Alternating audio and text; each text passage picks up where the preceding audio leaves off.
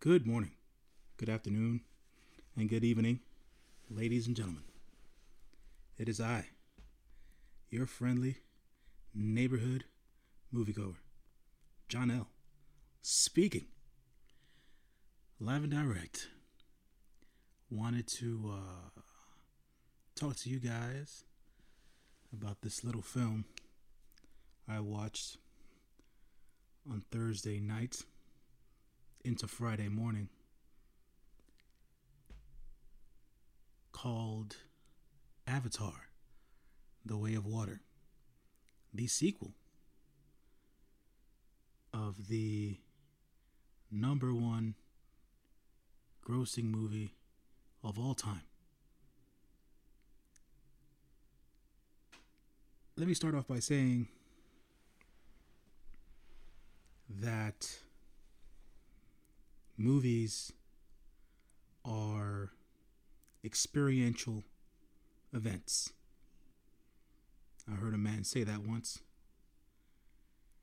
And I believe in one of my many different recordings, I mentioned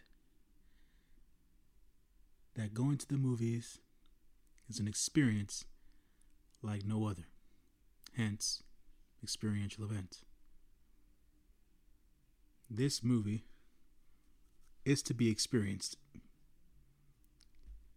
I don't say that with a hint of hyperbole or overreaction.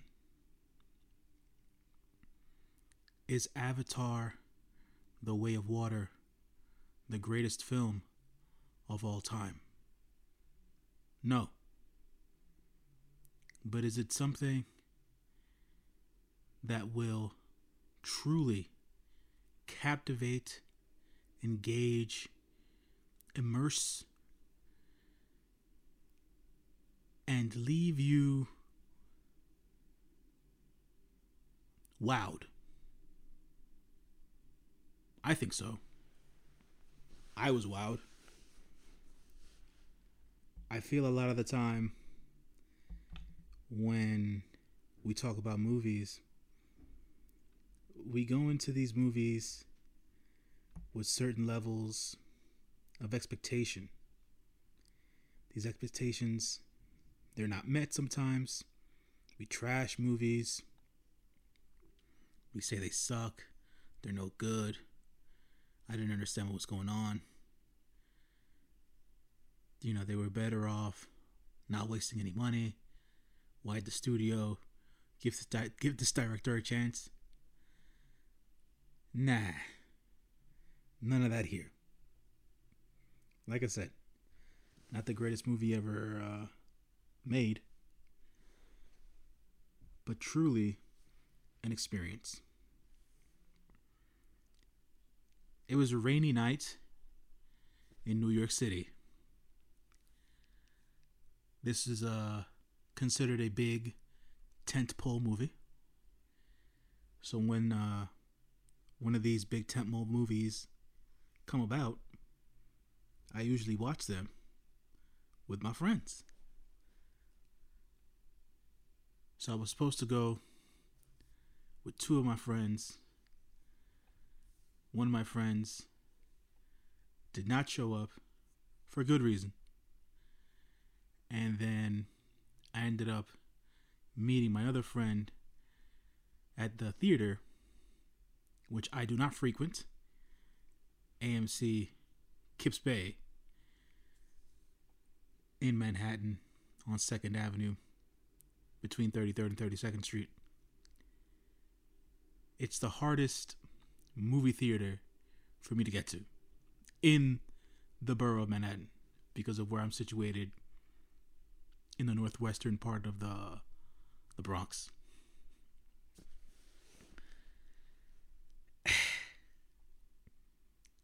I hate the rain when it comes to when I have to go somewhere and then ending up at that place not dry. And in New York City, considerably. When it rains, people don't stay home. They'd rather be out in the rain than stay home. So you see even more people on the street and indoors in public places than you would in their own homes. I say all that because when I got to the movie theater, there was a line of people, not only at concessions, but waiting outside of the IMAX 3D auditorium when I got there. The movie was supposed to start at 10:40 p.m. I get there at 10:35, and there's people waiting outside. Cool, no problem. They let us know they're still cleaning up the theater. My friend doesn't get to the theater until about 10 minutes later. It's 10:45. He's waiting on concessions. I walk over to him. We're hanging out, we're chilling, we're talking. Waiting online, obviously. Even though he's an A-list member. And time goes by. He had to place his order. Wait to get his order. Then we got to the outside of the movie theater. Still waiting. By the time we got inside the auditorium, it was 11:20 p.m. And when everybody started walking inside of the auditorium, I told my friend, I hope, no.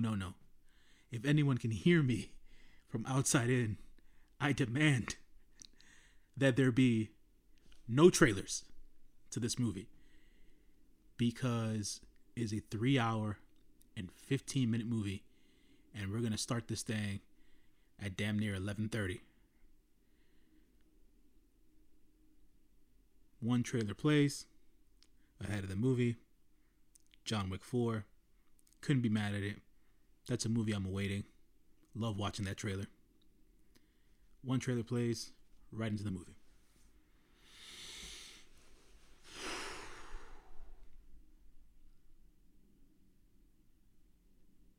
We know that we're in for a highly imaginative, visually intense, highbrow VFX movie. It did not, I repeat, did not disappoint in that regard. The story was simple enough. A story of revenge on both sides. A story of redemption. A story of family growth. But instead of me giving you guys the blurb, let me give you what the studio gives us. Set more than a decade after the events of the first film, Avatar, The Way of Water, begins to tell the story of the Sully family, the trouble that follows them, the lengths they go to keep each other safe, the battles they fight to stay alive, and the tragedies they endure. That is exactly what the film is about.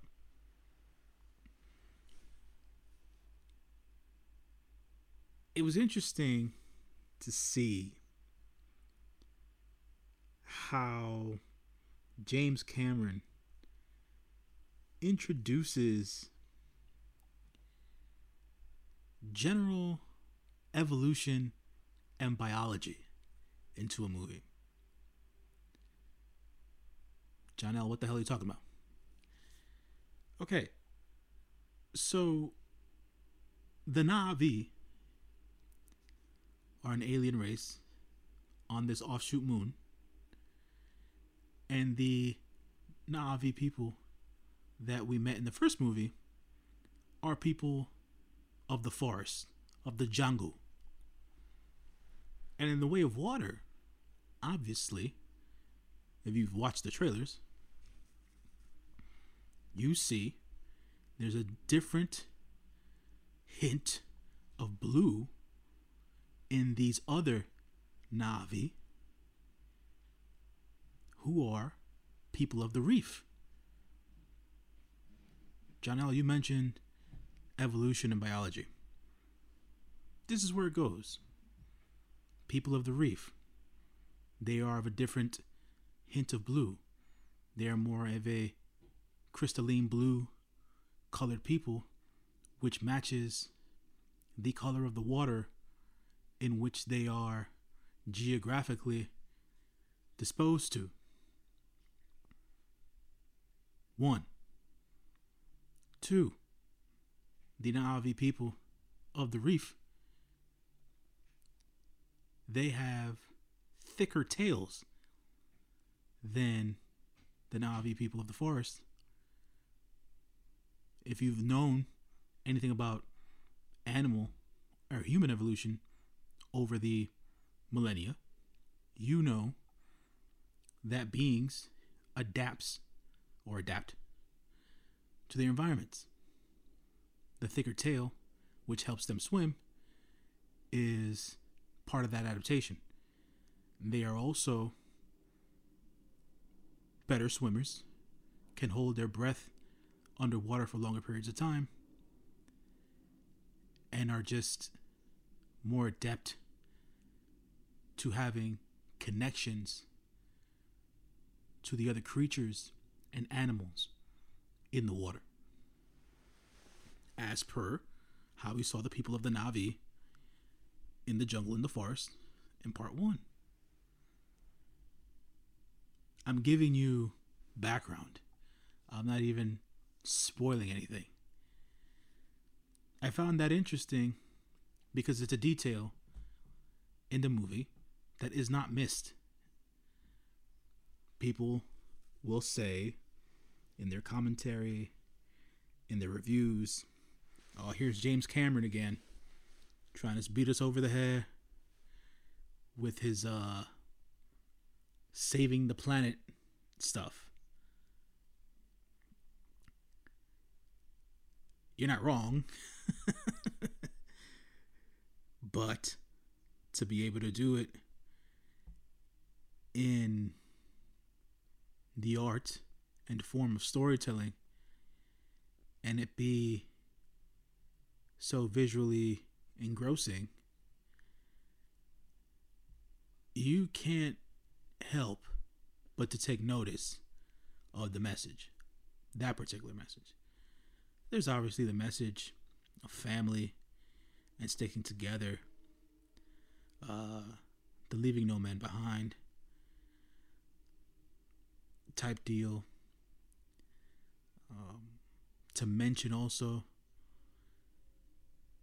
the message of, please let's stop destroying our waters and our oceans. Can we stop poaching the animals who live in these oceans? Whales, the overfishing, etc. There are so many elements of what happens in the real world that happens in this fictional movie that you can't help but draw the parallels. But those weren't even the most prevalent messages in the movie.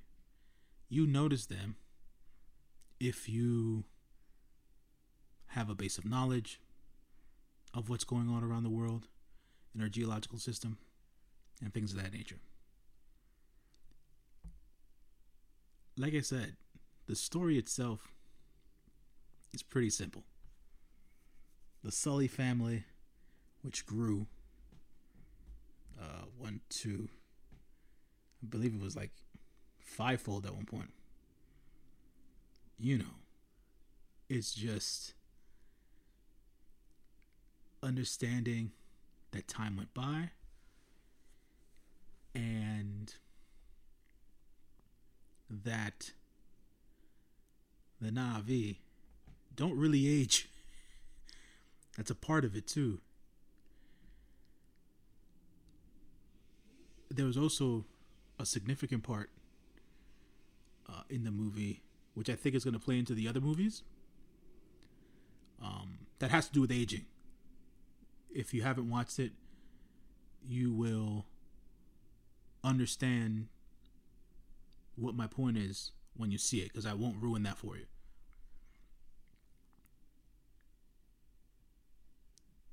I thought that, like I said, from a storyline point of view, simple story, but it was so engrossing because the visuals were so captivating, and the performances were very, very well done. No matter how simple the story can be, it's just one of those things where you couldn't help but understand, sympathize, at times empathize with what was going on.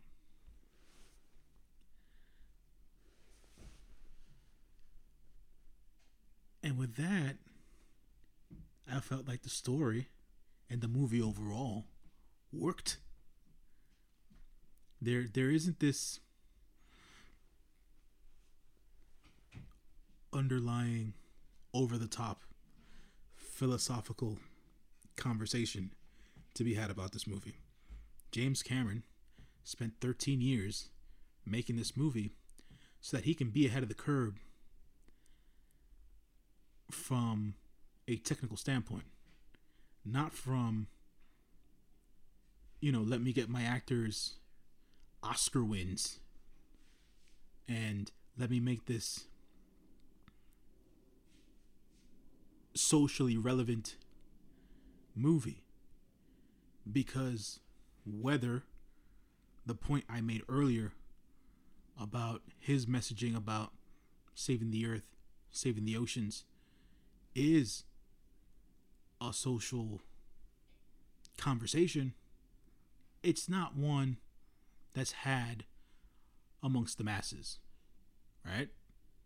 I don't think anyone can disagree with that. Once it's one of those conversations that goes into the social zeitgeist and takes over, I think that as a whole, human beings and society at large will treat the earth better, and we won't be so scared about losing it, and be more proactive than we are reactive. All that to say, this movie is a hell of a joyride. It is intense, it is emotional, it is action packed, it is visually stunning.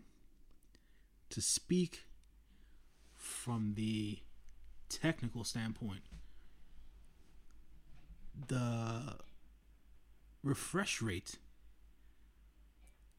or refresh rates in this movie, you go from certain shots being at 120 FPS to 90 to 60 to traditional 24. It just plays with your eyes so much. I watched this movie in IMAX 3D, and to say that it was well done is an understatement. Legit.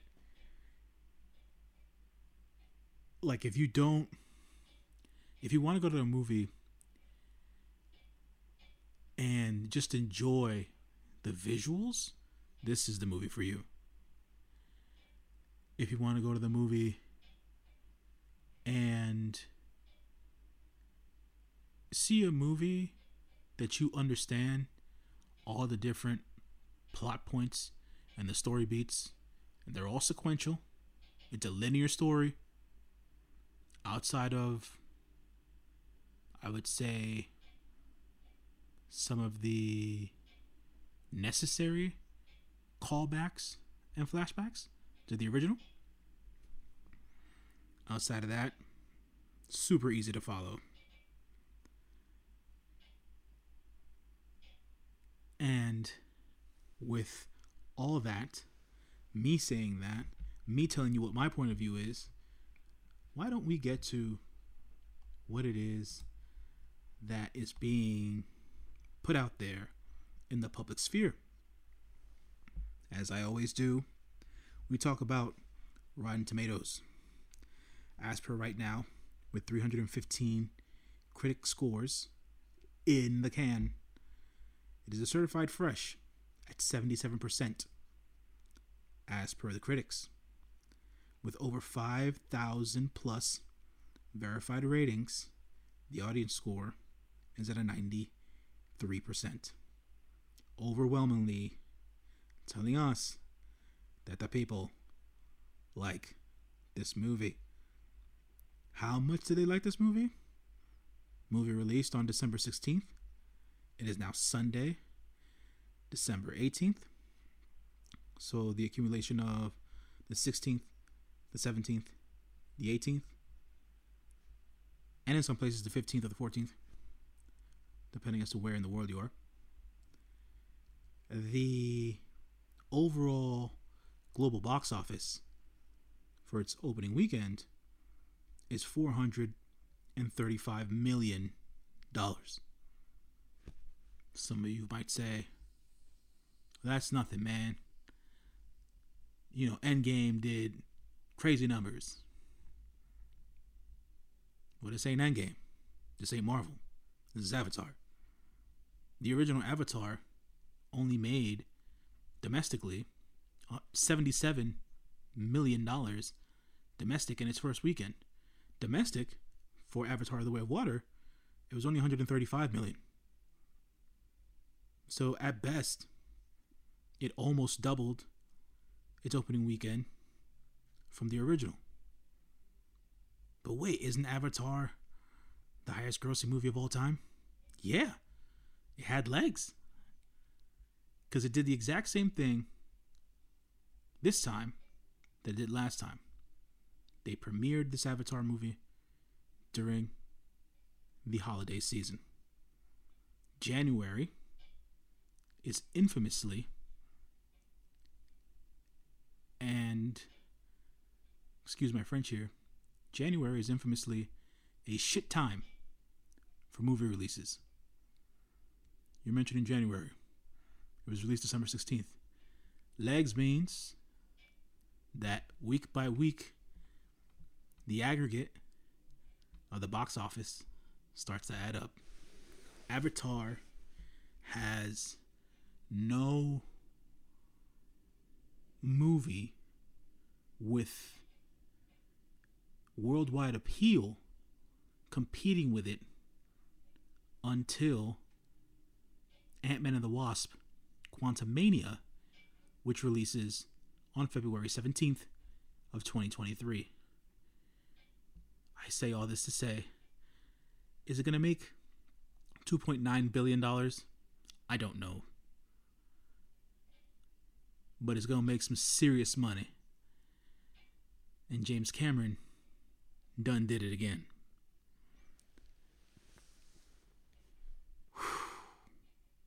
The audience has spoken. The good people over at CinemaScore, they've spoken as well. This movie has got an A CinemaScore. So with that being said, good word of mouth, good Rotten Tomatoes scores, this movie's going to have all the legs it needs to make all the money it needs necessary. We can't discount or doubt James Cameron and the power of his artistry and movie making abilities. This is just something else, folks. Like I said, the stories or the story being told in this movie doesn't have to be something highfalutin or over the top. It just has to be able to touch the majority of people, make it understandable, and you're off to the races. Great performances by the actors in their mocap suits, and the world animated and created through these visual effects houses, the direction of James Cameron is just, it's amazing, man. It's amazing. Yet again, something I've said before in other recordings. This is cinema. This is living out your imagination and being able to put it out there for the world to see and appreciate. And that, to me, folks, is the end all be all when it comes to Avatar: The Way of Water. I appreciate everyone listening. As of this recording, this Avatar recording, I am now officially published across all podcasting platforms. You can find me on whatever it is you use: Google Podcasts, Spotify, Amazon, iHeartRadio, TuneIn, Apple Podcasts, Stitcher, Deezer, you name it, I'm there. So, the podcast name, my first name, John L, JOHNEL, your favorite, your friendly neighborhood moviegoer. And that's where you'll find me, if you haven't found me already. So like I was saying before, appreciate everybody for listening. I'll check you guys out sometime next week. I will be watching, let me pull up Le Calendar. I will be watching Babylon on the 22nd, that Thursday. I will be watching the Whitney Houston biopic, the I Want to Dance with Somebody, on that Friday. And hopefully that Sunday, I'll be watching a Sony Pictures classic film that caught my eye called Living, with Bill Nighy. So, and then sometime next week, I'll hopefully watch the Korean drama, The Broker, if it gets released in a theater near me somewhere. So that's that, folks. I'll catch you on the next one. Be safe out there. Treat each other well. And protect the earth at all costs. I'll see ya.